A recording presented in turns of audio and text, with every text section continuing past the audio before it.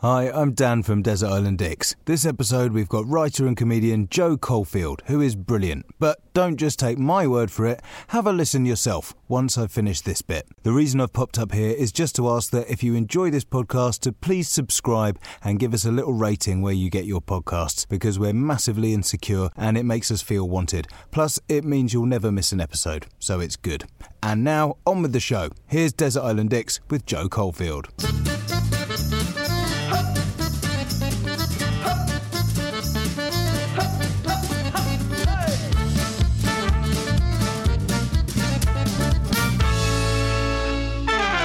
Hi, I'm Dan Benedictus and welcome to Desert Island Dicks, the show that sees you marooned on a desert island after a plane crash with the worst people and worst things imaginable. Who they are and why they're a dick is up to our guest, and here to share their Desert Island Dicks with us today is comedian and writer Joe Caulfield. Hello. Hello. How are you doing? I'm really good. I'm enjoying lockdown because I feel it it's sort of, in a way, slightly my ideal way of living. You know, I have minimum contact, but I'm sociable enough, and I can get drunk on Zoom and then just go upstairs to bed. Yeah. I feel like I'm handling it better than a lot of people. I mean, not as a brag, it just makes me realise I'm maybe more antisocial than I realised. I was quite surprised how I'm like, I'm fine. You know, and a lot of people are like, how are you coping? And I have to play down the fact that I'm really enjoying it. I'm also enjoying that I'm not travelling. Because living in Scotland, I travel every week to go to London or Manchester or something. So I'm really enjoying that I'm at home. And bizarrely, we've had fantastic weather. So I've been in the garden and doing different things with your brain as well. And sort of learning how to do stuff. And so, weirdly, I'm like, I could do another month. Yeah, I think I could. So you're in a positive frame of mind. Does that mean you found it easy or hard to pick your choices for the island? Well, surprisingly, I found it difficult because I think my dislikes are so irrational and I so, like in stand-up, I don't back them up at all. I just say, I hate this person, and that's sort of part of my thing, is that I don't have to explain to you or I'll give a reason, but people know it's an unreasonable reason. So this, I felt like, I can't do that. I have to really think about why I wouldn't want these people or this music or whatever. So at first I found it quite hard because I was like sort of stamping my feet going, why should I have to justify what I believe in or what I think about stuff? Okay. Well, let's get straight into it then. Who's going to be your first choice for the island? My first choice is David Bowie. Wow. Okay. Now, I am a massive David Bowie fan. Yeah, me too. Let me say that. I love David Bowie's music. I think he was fantastic and so influential and blah, blah, blah. But I think what would be terrible about having him on an island is that thing that David Bowie did, which he would do something really, really well, and then he would just go, right, I'm leaving that. I'm now going to reinvent myself and do something completely different. And I think to have that sort of person on an island would just be infuriating. Like, you know, we might have built something, taken us ages, and we finally got a good shelter. You know, maybe I was thinking of a lean-to, but it's against a cliff, so we've got a solid side, so we're all quite happy with it. And then David Bowie would just, on a whim, one day would be, I don't know, I think I've been looking at rabbits and they live underground. Maybe we could, like, burrow underground. Let's do that. And you'd be like, no, stop it, David. Stop having ideas. Yeah. And getting a bit conceptual with things now and again. Yeah, there'd be things like, you know, like maybe we have to collect firewood again. And he might go, you know, we're all quite happy. It's an easy thing to do to collect the firewood.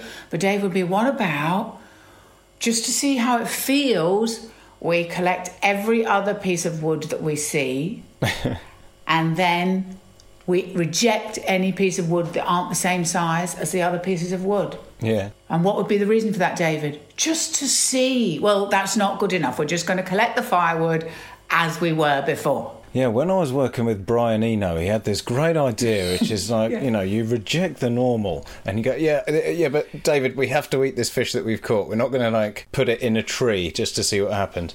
Yeah. Yeah, this is true. So when you first said David Bowie, I was terrified because I love David Bowie so much, and I'm pretty good at sort of being a kind of anti-devil's advocate on this podcast, and sort of generally weighing in with whatever people choose. And I thought, God, I'm not going to be able to do this if it's like a real problem. And my other worry was that you were going to come out with something I didn't know about him, something abhorrent that he had done, and I was like, oh no. So this I can totally get on board with, so I'm very relieved. But yeah, I think that is a side of him I think would be tricky to live with, actually. And he's not always right, is he? With looks, to me, I'm like station to station, Thin White Duke, that look, fantastic. Young Americans, that was a look, that was great.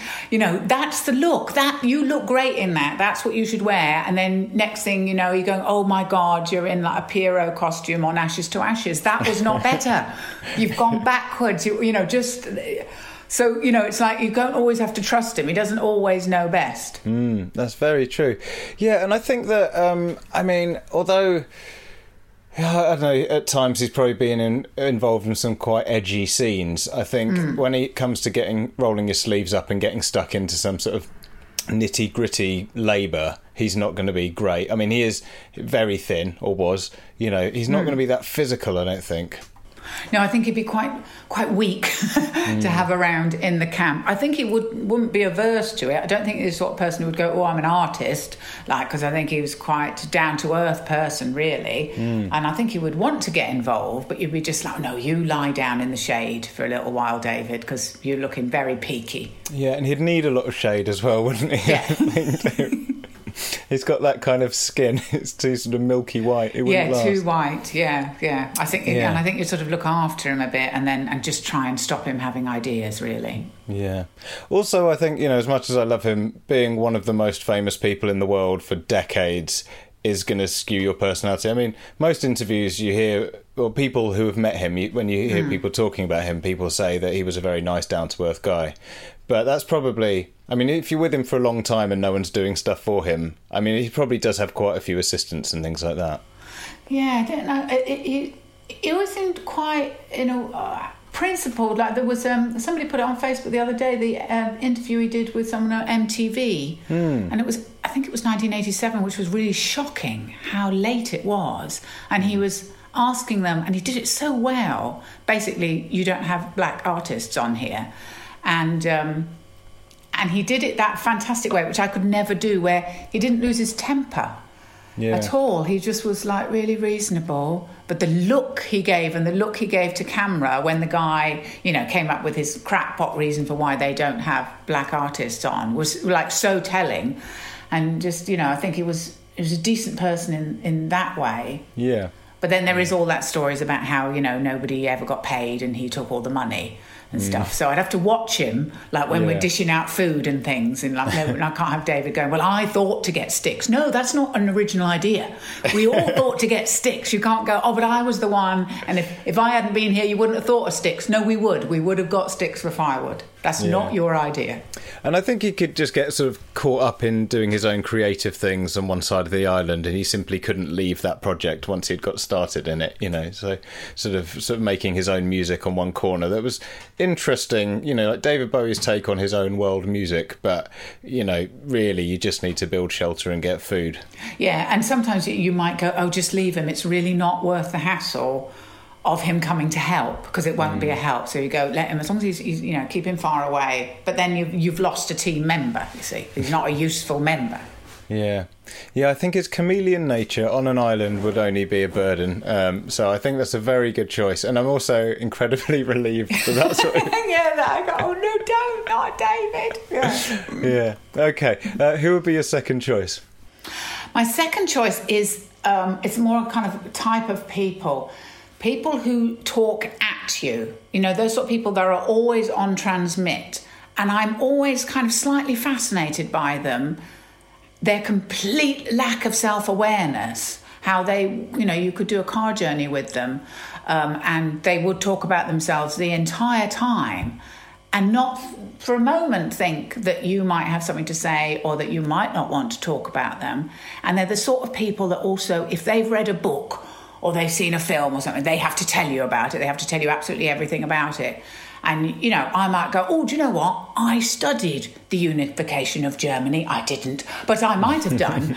But they would never think that. They'll just go, I've read this, so I'm going to tell you all about it. And it's really boring. Yeah. They're boring, and they don't know they're boring because they think that facts are always interesting, where often facts depends on who's telling you the facts.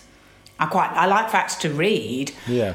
But I know he is the nation's sweetheart, but when Stephen Fry was on QI, it was the sort of ponderous, pompous way he would do it when he would say, and do you know, because he'd always ask it, and do you know why the anteater eats its own young? And I'd be there going, oh, fucking shut up. No, I don't, and I don't want to know. And to be fair, neither did he before the recording, and the researchers had told him why as well. Yeah. But it was this slow way of like, oh God, this isn't like, it's not, it's what people, and I would imagine him doing it at a dinner party, and you're like, this isn't conversation, this is just you telling me stuff that I don't want to know, and it makes me kind of want to hit my head against a wall. Yeah. And I think having those sort of people as well, it's that thing of, I've just done it then because I cut you off. Not at all. Where I think I would like to have some sort of anecdote test on the island for people who are allowed to talk a lot and people who aren't. You have to be able to tell a story, and stories aren't about, some people think, oh, well, I did this really amazing, interesting thing, can still be dull. You know, it's like people who've travelled the world and you go, oh, fuck, you're still dull though, aren't you? Yeah, absolutely. Well, it's like people like Steve Lamacq prove very well that a passion for a subject doesn't necessarily translate into something interesting, you know. Yes. 'Cause every time I turn him on, he's just banging on about, for 20 minutes. Oh, yeah, I remember I saw that band at the Nottingham Corn Exchange way back. And I don't care. I know you've seen every band, Steve. Put on a song. You're so dull. Why are you still here? Yeah, and we don't care where you saw them, And sometimes even when something amazing will have happened at that gig, and you go, it's a second-hand thing. That's the other thing. People do this, actually funny, particularly I think in rock music. People who are really into music tell second-hand stories. And I'm like, but you weren't in Led Zeppelin. This didn't happen to you. I could have I've read this in a book as well, but they say it as like, oh, did you, and you'll go, but it didn't happen to you. They sort of take it on as though it happened to them. I mean, there's some people I've found who go a sort of a level past that, where I know someone who manages to tell anecdotes that I was involved in, but he embellishes it to such an extent. But you can't sort of cut him off in the middle, because he'll be like, yeah, I remember that. I don't think you were there. Okay, I can't say that in front of everyone. And he'll be like, and you were saying this, and I was like, wow. And you think, there's too many people here to tell everyone that I'm not even sure if you were there, and this isn't how it went down. And you end up having to sort of go along with it as well. It's like a sort of, I don't know, yeah. Yeah, because we're normal people, and we sort of think about other people's feelings, but that's so insane, what you're saying that your friend would do, and I've known people do that as well, and you go, it's almost sociopathic that they can do that in front of you, but they sort of, I don't think they do think about whether you can out them about it. I think they just, whether they actually think, oh no, I was there and this is what happened. I don't know. Yeah.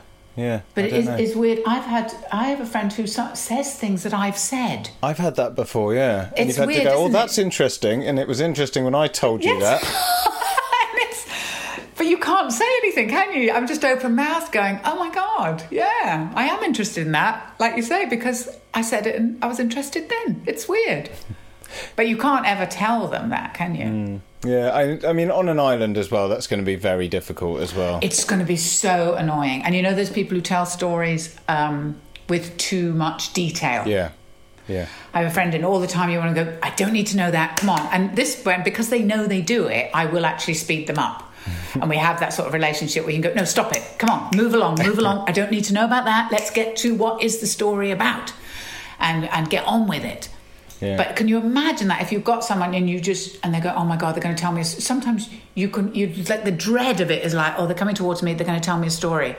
Oh my God, You'd have to be, look, can you go and you go over there with David Bowie, he's digging a hole. Why don't you go over there and tell David your story? But then he'll come back and he'll be telling David Bowie's stories back to you as if it was them. You know, go, I remember, this reminds me of when me and Lou Reed and we're just hanging out in Berlin. We had all this smack and that was David Bowie. So not you. Yeah. There's a part of me wondering that if my friends hear this episode, they'll be texting me to say pot calling the kettle black, because I do think there's a part of me that does this as well, but I also recognise it's an abhorrent trait. So so let's put this person on the island this tight, because these people do it sober. I mean, I'm a terrible one for if I have a drink that I will, and my husband will say, you just talk over everybody. But I have a group of girlfriends and we all do it. So we don't think it's rude. We're like, no, we're really excited. We all want to talk at the same time and we accept that. But people who do it just all the time, stone cold sober, without thinking that somebody else might want to speak, or without even... Sometimes they even say, am I boring you with this? And they'll tell you something, go, are you bored by this? And you can't... Sometimes you might go yes, but most of the time you're going, well, I can't really say yes, I am. But look at my face. I'm so bored. Yeah. So they sort of know they're boring you, but they can't stop themselves. It's like the Van Morrison song, Have I Told You Lately That I Love You? It's like, well, if you have to ask, probably not. Yeah. You know. yeah. I don't think you're the most sensitive man. Yes. Fair enough. So this is shaping up to be a good island already. And who will be your third guest joining them? Well, my third guest is Nadine Dorries, MP. But she would be joined by a whole pack of them, I think. I just picked her because I sort of find her the most pointless as an MP, in that I think she doesn't even really try to make out that she's remotely interested in helping people or in looking after her constituents. She's so clearly out for what she can get. And, a drop of a hat, she's off to do a reality series and get some more publicity for herself. But I would say Esther McVey is another one that's just sort of evil and cold. And Priti Patel, Grant Shapps, I can't stand him. And that one who's come out recently, Robert Jenrick, you go, that seems very immoral, the housing minister. I think we've got a whole terrible crop of them.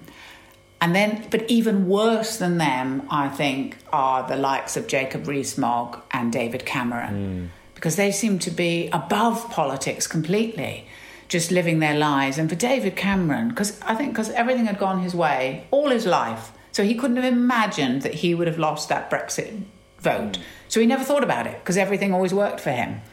And then to lose it, and then just leave... and not kill yourself, just carry on living your fabulous life, is disgusting. Yeah, I mean, there was that wasn't it? He had his microphone left on after he sort of resigned, and he just sort of walked off humming, going, oh, well, that was a shame. I'll build a nice shed and write a book for a couple of years. Yeah, on the microphone, it actually caught him saying, why should I clear up the mess? Yeah. Well, you made it. Yeah. You're the bull in the china shop. Yeah, and I think, anytime I've met MPs as well, and I've met quite a few Labour ones, and sadly I don't find them much better, they're such egomaniacs, and also they're always surrounded by, starry-eyed sort of interns and researchers who absolutely worship them. And they love that world of politics. It's quite a small world, and it's very like a school, and they kind of all run around and get things for them. And they start to, very quickly, I think they change and start to believe they're some sort of god and lose touch with reality and think they're something special rather than they work for us. I don't think any of them think they work for us. No. I think it's interesting. So there's sort of the Camerons and the Rees-Moggs and the Boris Johnsons of the world. I sort of like, part of me, and this isn't letting them off the hook because I can't stand them, but part of me is thinking they're so ingrained in this I'm going to be in charge of everything sort of thing. It's almost less of their fault than the sort of the new breed who sort of sign up to it wanting to be like that. Like if you're David, do you know what I mean? Like, not saying that's any better for not understanding how the real world is or anything, but if you've sort of experienced the real world and still end up like that, it's like, I mean, that's really weird, isn't it? I mean, at least you could sort of say they've been so isolated from it. Yeah, I think there are. Yeah, I think there are. There are two types. I think the Esther McVeys and the Nadine Dorries, they're the ones who want to be in the Cameron world, don't they? They didn't grow up like that. Yeah, it's like being an evil genius to be as an aspirational kind of occupation. Yes, or they're quite happy to be the pawn of the evil genius. They will do whatever, ever dirty work. Priti Patel's like that. She'll go out and say anything. She doesn't care because she's in the kingdom, isn't she? She's up there with the big boys. So I think it's that, and the David Camerons, it's a bit like, I once did a gig at a public school, Uppingham Public School, weirdly, where Stephen Fry went. And they have a theatre and everything. And the people, and it was a gig open to the public, but the people looking after us and showing us around were the sixth formers. And they were quite intimidating because they were so ready to rule the world. They were incredibly confident young people, most of whom's parents lived abroad and things. So you were like, oh, you're also damaged because you've been at boarding school. But, so they've sort of emotionally, there's something wrong with them. Yeah. But they were completely like, and I'll do this, go to university and then be marvellously successful and it'll all go well. Yeah. Yeah. Yeah. There was, years ago, there was a documentary on the House of Commons. And David Cameron was in it, and he was showing people around. And at one point he was saying, oh, it's lovely in this room. It's like a sort of wonderful old library or something. And I sort of thought, well, if you're used to being in libraries that look like the grandest room I have ever seen, you've already got such an environment, because you just feel at home, because this is just like your school was. So it already feels normal, whereas other people are going to be on the back foot just from being in a building like that. Whereas to you, it's just everywhere you've ever been has looked the same. You're completely at home. Yeah, I think that's exactly it. Yeah, House of Commons does look exactly like their public schools. And like you say, like most libraries now, the main thing you notice is, there's hardly any books. They're mostly about sort of community services and, helping people. And, they're not remotely like what he thinks a library is like. And there's also something I went to 10 Downing Street when Gordon Brown was Prime Minister. They were doing a literacy campaign, and it was a terrible idea, and they wanted comics in this little film, and we all had to read something from a book. And I remember being absolutely outraged because they wanted me to dress up, because you had to dress up like the cover of the book, and they wanted me to read from the book Emmanuel. And it's that cover where it's that very 70s wicker chair, and I think she's in a corset or something. So I said, I'm absolutely not wearing that. And also, why would I choose to read Emmanuel? Of all the books there are, why would I choose that? And then I think to be spiteful, they went, will you read Jane Austen? I went, yeah, I'm happy to read Jane Austen. So then then they got me this horrible, like, high-necked frilly blouse, and all my hair was pulled back. And I thought, well, obviously, that'll make her happy. She looks awful. And reading from Jane Austen. So anyway, then we'll go to there, and what surprised me was how low-tech it was. So Gordon Brown comes in, and I thought they would show the film or something, but it was just in a room that was a bit like the sort of tea room in a slightly shitty county hotel, with a bad carpet, and we all stood there, and there was wine, and then he came in, and then what was odd was that then it felt like a court, like a royal court from, centuries ago, where he walks down and there's someone next to him saying who you are. But what is so ludicrous is that I'm right in front of Gordon Brown, and the person who's telling him, I can hear her talking, so why don't you just introduce me? I know he doesn't know who I am, so just go, oh, Mr. Brown, this is Jo Caulfield, she's a comedian. Don't whisper in his ear. This is what she did. She went, this is Jo Caulfield, she's a comedian. And then he goes, oh, hello. He's half deaf and blind, so he doesn't hear your name anyway, and just goes, oh, hello. But I thought, why are you pretending that I can't hear you telling him? That's so like an MP thing that it's completely fake. Just go, you won't know who she is, I'll tell you. It's such a bizarre, baffling world, isn't it? And you just watch sort of Prime Minister's Question Times. I mean, that's probably the best thing about the pandemic, is that it's quietened down Prime Minister's questions a little bit. Yes. There's none of the sort of booing and jeering and all of that sort of horrible thing, which I just think is, every time I watch that, I just feel embarrassed to be British. Like, you should kind of think, oh, look at our history and this marvellous old building, but it just makes me want to, I don't know, it's just embarrassing. Yeah, just full of these idiots going, whoa, about things that are serious. I think that's why I think, it's fun for you. You all think it's fun, but for us, it's our lives, and it's serious. So I'm really still angry at Ed Miliband for it's the hubris, isn't it, of not realising, no self-awareness, of not realising you're not a leader. If you were smart, you would have known that. Yeah. But he didn't. He couldn't resist. They can't resist it. Yeah. There's definitely a crossover point where the sort of hype gets involved, and it doesn't matter how good your intentions are. Yeah. At some point, you just have this sort of stubbornness, and you kind of just aim for the prize over everything. And I suppose maybe it's just because everyone around you is pushing you so hard to get to that prize. You just kind of go, God, yeah, it's like I'm on the X Factor. I've got to do this. This is the goal, and you forget about what is actually happening. Yeah. But I think, that probably is exactly like the X Factor. Somebody told me about someone who'd gone, all those terrible people that go on the X Factor, and you think, how did you go on? And they said, before the terrible ones go in front of Simon Cowell, they're seen by so many researchers who keep telling them they're good. Yeah. So they believe they're good. And I think that's probably what happened with Ed Miliband and everybody as well. There's all those people going, oh, no, you're great, you can do it.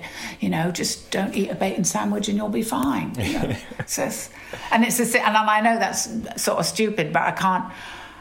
And even, I suppose I can't think of any of that. Like, the only one who was like, and I was going, I can't believe that Ken Clarke is my new hero, because he seemed like the only grown-up during Brexit.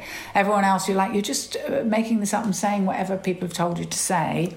And then, and then even Corbyn, because then he seemed to, I was like, oh my God, he just seems to say whatever he thinks will stop people voting for him. It seemed to be like he was going, what's your plan for this? Well, I've got a really long, detailed plan that will involve loads and loads of taxation. It's just, don't stop saying that. And you give too much detail and you go, oh, now they're not going to vote for you. It's like every time I thought, right, well, this time it can't get any worse. Oh, they've put this person up. Okay, well, definitely you've got to beat them this time. No, right, and you've failed against that. Okay, well, this person, surely you're going to beat this person. I mean, come on. No, right, you've just got the biggest loss in history. Oh God, yeah, it's depressing. I mean, I've just sort of switched off from it from a bit, and it's one of those things where I like to stay politically engaged and aware of what's happening, but God, they make it so hard for you. And I think maybe that's the thing. It's that sort of Russia tactic of just. I read somewhere something that I think about quite a lot, and it was saying that sort of with propaganda and disinformation things, it's not always to make you think one thing or the other. It's to just bludgeon you with so much that eventually you stop caring and you stop interacting, and that's the real victory, rather than kind of spreading disinformation. It's more powerful to just spread apathy. And I think they're kind of winning the battle with me slowly, because after a while I just think, well, actually, I'm going home in a really bad mood because of everything I've read today. And actually, my life with my little bubble and, my wife and my son and my family is actually fine. And this hasn't affected it today. So I'll just let it go. And, but that's the dangerous thing, isn't it? Yeah, I think that's really true. And I think in the pandemic, that's been more and more so, because those briefings were... they would contradict each other every other day. Yeah. So I completely stopped watching them, because it was just like, you don't know what you're just making shit up, aren't you? With all that PPE that's on the plane. That was so ridiculous. Oh, we sent the plane to Greece and it's on the plane, it's coming back. Yes, we've got it. We've got the best. It's here. Oh, it's all wrong and it's shit. And then the next day it's another story of everything going wrong. And I've disengaged. Yeah. So they won. You're right. But I think in the past we had there was still some sense that there was a sense of fair play somewhere. Like, people would be really dirty and dishonest, but at some point when you were caught with your trousers down, you had to kind of go, yeah, I did, fair play, I'll go, or whatever. Whereas now they just go, yeah, no, I should. And what?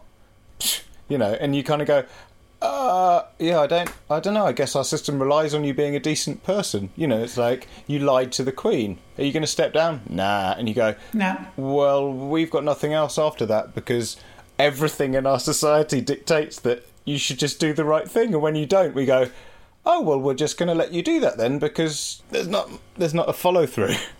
No, and that's where Trumps and Putins win, don't they? Because they don't have any moral conscience and they don't care. They're like, oh, you're sending me a letter, so what? And then waddle off with their trousers down, they don't care. Well, just wait till they hear this podcast, that'll put them right. I think that's also the thing, how you feel, oh, it's so pointless, and some people get really, really political, and I'm like, yeah, but it's pointless. And they go, you must never say that. And I go, well, they've made me say that. Yeah. I don't know, I've been a lot happier since I did start saying that, though. Since you disengaged, yeah. Yeah, that's the trouble. Right, so how are we going to narrow this out? Are we going to put in all politicians, or like 95% of politicians? Or should we go with Nadine Dorries as the figurehead? Nadine is but she's not the worst because she's an evil pawn, isn't she? Whereas Rees-Mogg is, he's the, and Boris and Johnson, they're the establishment. So we'll have one from each. We'll have some of the pawns and then some of the gentry. Okay, well, we could put the British political system in, and that's that's quite a lot on this island, but I've had so much fun slagging them off at the end of a day, we might as well let them all on. Yeah, God, I'm just thinking of them all being there. Yeah. Well, that would be quite cool, because they would all fight amongst themselves to be the ruler. Yeah, that's wouldn't they? True. So that would sort of, I might be able to sort of manipulate them. Yeah, good. Through a sort of Machiavellian game of some kind of death match, you'd probably get rid of a few of them, wouldn't you? Hey, it's Kaylee Cuoco for Priceline. Ready to go to your happy place for a happy price? Well, why didn't you say so? Just download the Priceline app right now and save up to 60% on hotels. So whether it's Cousin Kevin's Kazoo Concert in Kansas City, go Kevin, or Becky's Bachelorette Bash in Bermuda, you never have to miss a trip ever again. So download the Priceline app today. Your savings are waiting. Go to your happy place for a happy price. Go to your happy price, Priceline. The first taste of rare bourbon you finally got your hands on. That's nice. At Caskers.com, we make this experience easy. Caskers is a one-stop spirit curator with an impressive selection of exclusive, sought-after, rare, and household names in the realm of premium spirits and champagne. Discover the top flavors of the year now by going to Caskers.com and using code WELCOME10 for $10 off your first purchase. Get $10 off your first purchase with code WELCOME10 at Caskers.com. Yeah. Okay. Good. All right. Well, there's the people. Now, mercifully, amongst the wreckage of the plane, there was some food and drink left over. Unfortunately for you, it's your least favourite food and drink in the world. What are they, and why are they so bad? Mine is oysters, mussels, anything that has that sort of eyeball-y texture, snails, and also I know I don't like it, so it's fine, so I can avoid it. But it's sort of people's insistence, in a quite food snobby way, I think, that you should try it. I had that in Spain with people going, well, why didn't you try the snails? Because they look disgusting. They look exactly like the thing in my garden, and I know I would gag immediately. But they're somehow intellectually superior to me because they will eat any old shit that they see. Yeah, well, I think most of those things would have started as like peasant food, really, because if you've got loads of land and cows and sheep that you can afford to kill, then why are you going to go crawling under rocks looking for these weird things? So it's weird that there's this sort of snobbery about them now, isn't there? I think so, and a lot of it is that new food, which is exactly that, and and it's tripe and it's offal. And I'd said that to people and go, this is what people used to eat when they couldn't afford to get a good cut of meat, and now they're charging you a fortune in St. John's Bread and Wine, which is where I had the most unpleasant evening with foodies who loved it, and I was just like, I just want a dinner. I don't want this endless, tiny plates of stuff that I hate. I'd really like a plate of food and a dinner. Yeah. So, and it might be on the island. I don't know if I would have to eat those things. It depends. But I'm sure there'd be other food. But it makes me to think about it. I think with things like, some of those things, because they are just people originally just looking for sustenance, and then they figured out a way of disguising the flavour well enough that they became quite tasty. Like, I like most things, and I like mussels, and I've eaten snails and found it fine, but they're usually dressed up in quite a nice sauce, so it's kind of okay. Whereas an oyster, there's nowhere to hide, it's just naked, and maybe you put on some Tabasco or something. And I really want to like oysters because they seem sort of glamorous and flash, and it's a bit like something a bit rock and roll, or a bit like doing a shot or something. I really want to have that satisfaction that people, like I've been with people eating them and just going, oh my God, this is great, and they're flinging them back. And I've tried one, and I don't like to be someone who spits food out because you feel like a child, and I should be beyond that. But it's so, I'm just going, I want to like this so much, but it's not making it easy. And I was supposed to swallow something that big, and they're like, no, you just sort of give it a couple of little bites and let it slip down. I'm like, I can't, it's too big. What is this? It's mental. I don't understand that thing as well, that, you don't chew, cause I don't know what you do. They do a certain, like you say, they do a certain sort of sucking on it or something. But I've been with people as well where they've done the thing, and it did look cool. And a guy, he just ordered one. He goes, I think I'll get an oyster. And just had that. And then they're meant to be full of nutrition. But they're gaggy. And I would like to like mussels because I love the look of them in the bowl. And like I say, it's usually a lovely garlicky sauce, and they come with nice bread or chips. Gorgeous. But it's even the thought of them. It's like all these tiny animals in my stomach afterwards. Feels disgusting. Yeah.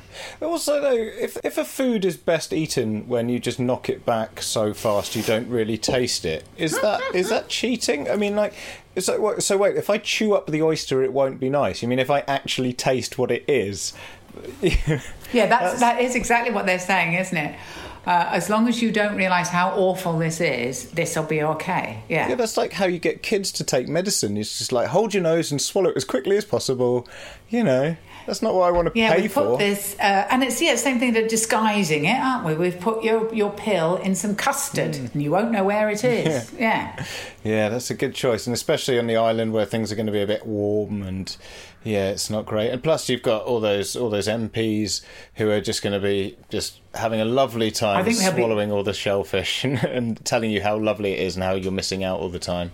I think they'll be good hunters. I think I'll get them out hunting stuff. Yeah, maybe. Because they're like killing things. Well, I don't know. They're probably like the death aspect, but they're probably more used to a shotgun. I don't know. The actual, like, roll up your sleeves and get foraging aspect, I'm not sure. I mean, Corbyn would be good at foraging. Oh, he would. He'd come back with a load of leaves that you'd go, oh, God, is that all you've got? Wouldn't he? But I can make marvellous things. Yeah. You'd see Boris Johnson trying to catch a oyster with a shotgun somehow. Shooting an oyster. Yeah. Okay. And what would you wash those down with? Cocktails. Now, weirdly, I do like cocktails. Like, I love an old-fashioned. I love an old-fashioned, and I really like any gin-based cocktails. I don't drink vodka because I had a whiteout on that once. But the thing about cocktails, which I don't get, is I think we drink them at the wrong time because they're so strong. Like martinis, they're just alcohol. And people go, oh, it's 6 o'clock, we haven't had dinner. Would you like one of these? No, I can't. I haven't had any dinner. I've got an empty stomach. So I think we should have cocktails after dinner. Okay. When you've lined your stomach, lovely. And then when you go, oh, would you like to sip on an old-fashioned? Yes, I'd love one. Yeah. And I don't understand all the... Like in old films, they're always doing it, aren't they? Being sophisticated and having cocktails before their dinner. Fucking smashed. They must be absolutely drunk out of their mind. Yeah, it's a strange one, isn't it? That's... I mean, I suppose it does give you an appetite, but then so does sort of 6 pints, so maybe that's the thing, but instead of having a kebab under a bridge somewhere, you actually have a nice meal or something. But don't have your dinner when you're not hungry. Yeah. Do you know why I've got an appetite? Because it's my dinner time and I haven't just had my dinner. Yeah. That's a very good point.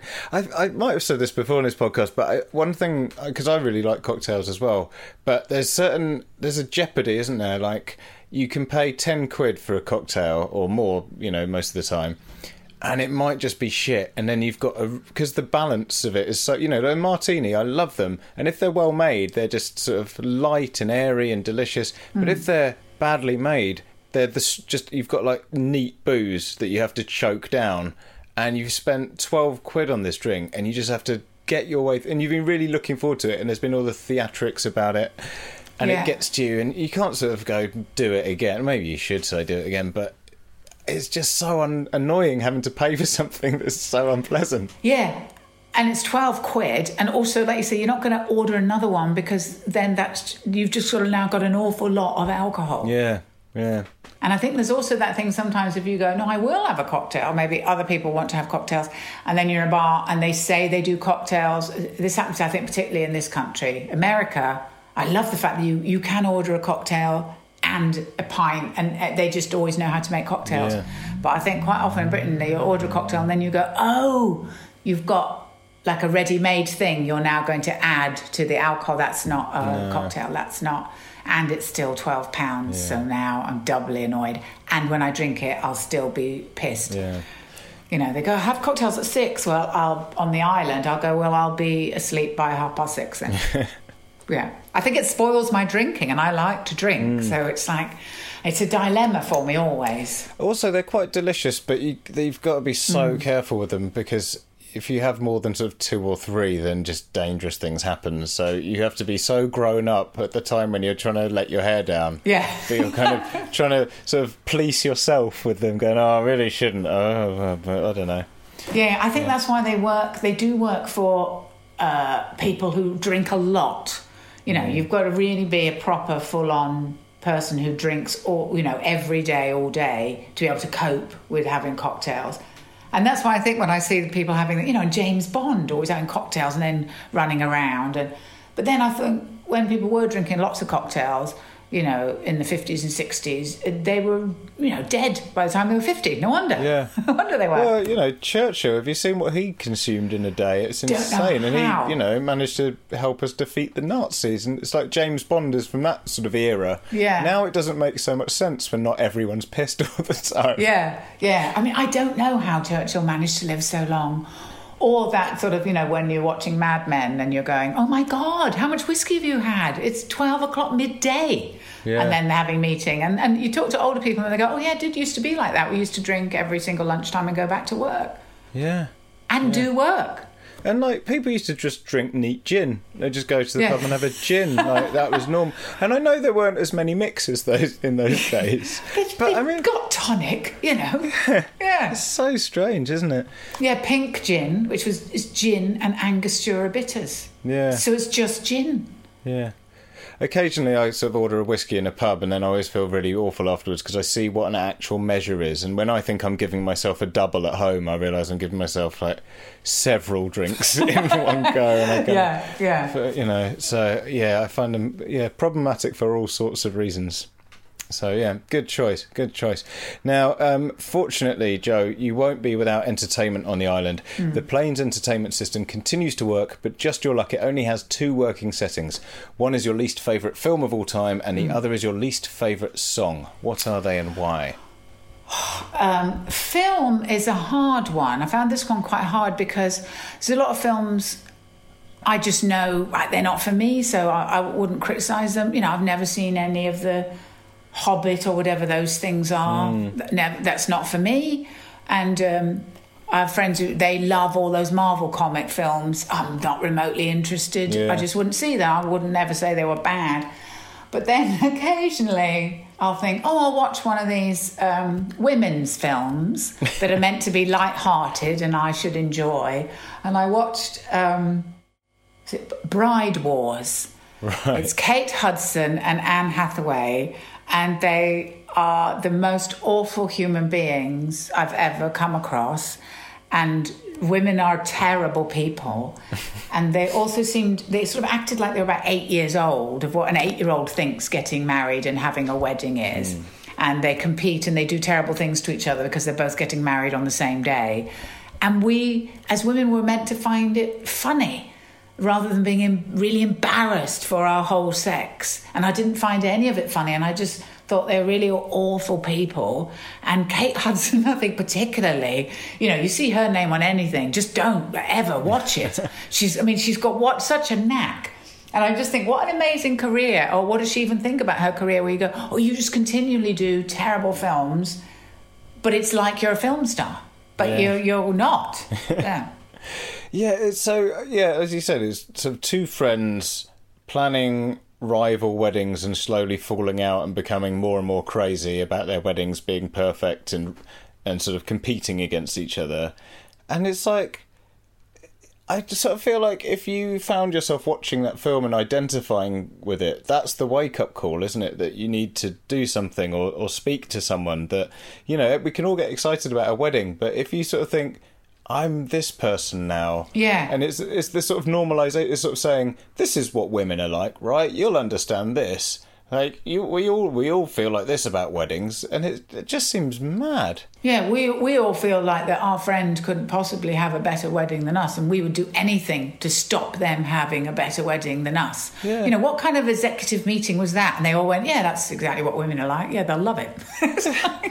I mean, I've been to a lot of weddings, and, you know, some are more fun than others, but every wedding is always perfect for the couple that has it, because it's a reflection of them. So they're normally fit the people, at least. It might not be my idea of a good time, but they're generally, you know, pretty spot on for their likes. And I got married a bit earlier than some of my friends, and so I remember, like, friends going, oh, is it a real nightmare to plan it? And I was like, well, anything big and logistical is a bit of a pain in the arse, but, you know, you love this person, you'll broadly have the same tastes, so, you know, you might not agree on everything, but you'll broadly want to have a nice party together, so that bit's not that bad. But in films, or on telly, it's always like, the men don't give a shit, the women have been planning it since they were 3 because they've never had anything better to think about, because that's all you people seem to care about for some reason in popular culture.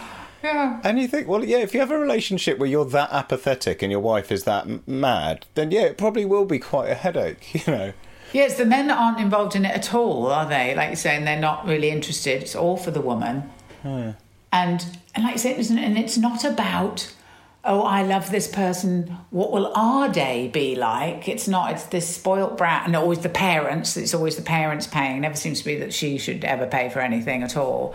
Yeah. And also there's always endless money as well, like huge amounts of money in those sort of American films where they always seem to be getting married outside. It's always the same setup, isn't it? And the white chairs and that. And you go, I'm sure most people don't get married like that in America. Not everybody can be that rich. Yeah, exactly, yeah.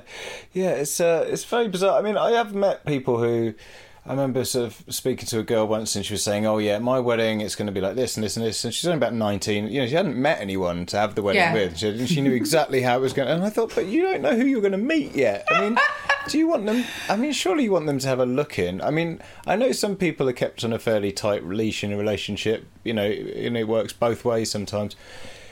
But you kind of think, do you not want any input into your big day from the person you're going to spend the rest of your life with? Yeah, they're irrelevant. I mean, weirdly talking about it, I had a game, my neighbour's daughter, she's 5, and we played a game today, and she wanted to get married. She's a princess, and I was to be her husband, so that was fine. So she got married, and because she was the most beautiful princess. And it was just going, oh, God, it's all these same things, isn't it? You're a princess and you're the most beautiful princess and you marry the prince. And then I really liked it. She goes, we finished the wedding and then she went, and now I'm having my baby. And I was like, oh, it's such a busy day, isn't it? We had the wedding, meeting the prince, and they're all in one day. But you think that's all right because you're 5, you know, that's, you know, but this sort of grown women just, and I think it was more also thinking about whoever made the film, or, you know, there must have been some people at the side going, really, are we making this now in this century? Yeah. We're going to make this film and we think women will like it. Yeah, I mean, I think things like that, like part of my job involves making adverts for commercial radio. And even in something as trivial as that, the amount of steps and layers of people and like steps you have to go through to get things signed off for an advert that will run for a week is unbelievable. And when it's a whole film that costs hundreds of millions of pounds, you think, there's so many layers of people to sign this off. How did it happen? It's just, didn't anyone just go, I think this is a crap idea.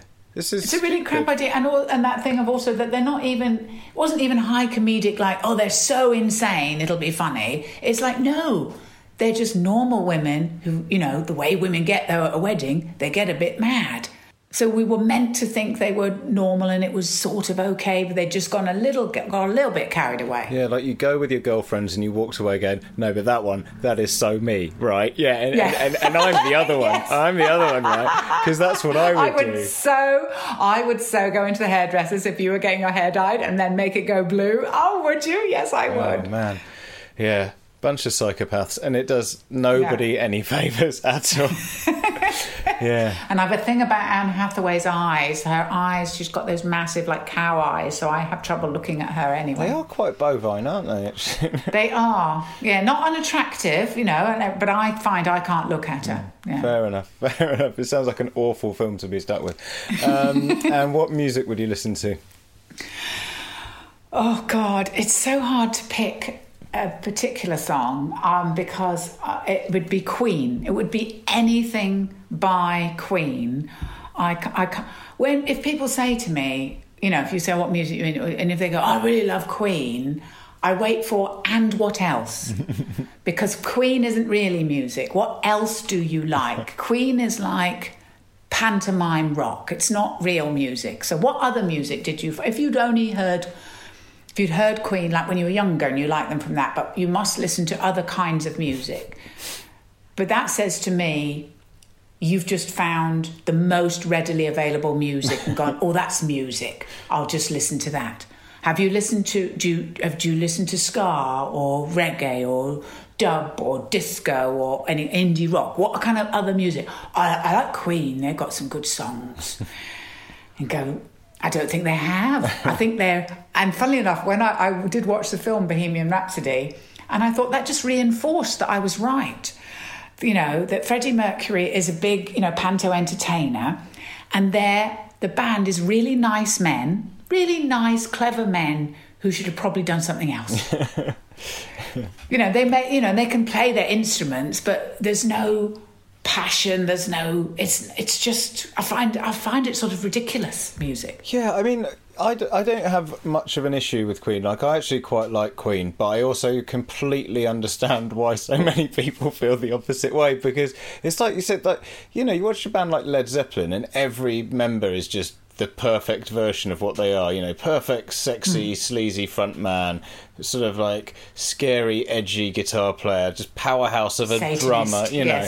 Yeah. But with Queen, it's like your bass player's an accountant. He's wearing like really short shorts. And like, I'm not saying you have to have a real power stance, but your legs are so close together. It's like you're a young boy queuing for milk at primary school, you know, and his bass is like halfway up his chest.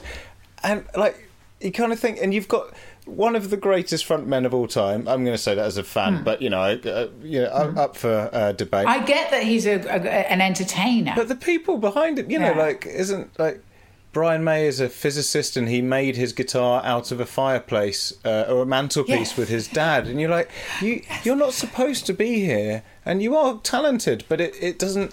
You sort of shouldn't be. No, and I really do hate those riffs, those kind of guitar riffs, because they sort of... It's like they're missing... There's never one where you go, oh, that's sort of like those guitar riffs that really get into you, that they're sort of dirty and sexy, and they're just not. They sound like... You've really worked on this, like you say, and, you know, made the guitar from a fireplace or whatever, and you've got all the notes, and it's clever, probably. God, I couldn't play it, but it's pointless. Yeah, I think when I realised, I had a bit of an epiphany with Queen, where I thought, I used to sort of think, oh, how can people not like it? It's fun and theatrical and camp and silly, but it's sort of... Even though I like them, if I hear anyone but Freddie Mercury singing their songs, I think it's the worst music I've ever heard. And that's quite telling, isn't it? That says a lot, isn't it? Anyone except for him singing it is awful. And then they sort of got the one front man you're not going to be able to replace, and then they replaced him with this other guy. And it's just, it just sounds like bad musicals. You know, there's that musical style of singing. Oh, yeah, and I think that, because I think that's what their music is. Their music is, you know, all those sort of West End shows where they just get loads of pop records and put them together and it's a show. Their music already is that, you know. So it's to me, it's just not real rock. It's like watching, you know, what's that musical, Rocky Horror Show. It's kind of that, and dated as that. And also because it's sort of people who like it and think it's fun, and they all get to do the clapping, or people go, oh, do you know what I'm going to have at my funeral? Another one bites the dust, and it's always like the most like cliched, awful. Oh God! And Barcelona, what a terrible song, terrible. Although, talking of Queen covers, Shaun Ryder and I think Russell Watson did a cover of that. And that's worth looking up if you're looking for bad covers. Shaun Ryder? Yeah, wow. And he's just like, so you've got, is it Russell Watson, the opera singer? Is he sort of opera? Yeah, he's the opera he's doing the singer, sort of the operatic bit. But then you've got Shaun Ryder just going, Barcelona! That's quite funny. It's really, and yeah, it's very strange. And what was that I want to break free? There's so many that I hate, and that I'm having a good time. Because people think of it as good time music, and I think of it as... It's like if someone said, I like lager, and I go, I like lager. What lager do you drink? And they go, well, I've got Foster's. Have you had other lagers? No. They seem to be very... they might like the Beatles. They might go, I've had Heineken. It seems to me people, they have their music taste would be... Because I just think... Once you hear other things apart from Queen, then you would never listen to Queen again. Well, yeah, I mean, I think... Even though I like their sound, the modern equivalent of them is Muse, and I can't stand them. And, and so that's, again, it's quite telling. And I think it's probably just because I grew up with it, like sort of music. I think my brother liked them a lot when I was really young in my sort of early years. And yeah, when I first started working at a commercial radio station, I loved them. And now, 12 years later, I really understand more and more why people don't like them. So yeah, I think it's a fair choice. Now, Joe, finally, the island is overrun by the biggest dick of all the animals. Which animal is it and why?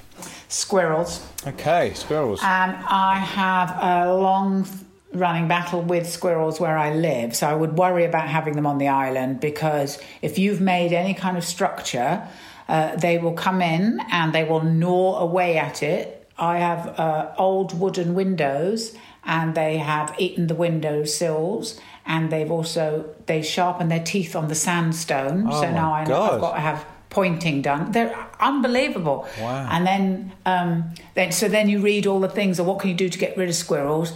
And somebody said, they don't like mustard or chilli. I thought, well, that sounds good. So I put mustard and chilli all over the windowsill. And then they're just sitting there like, flavour, lovely.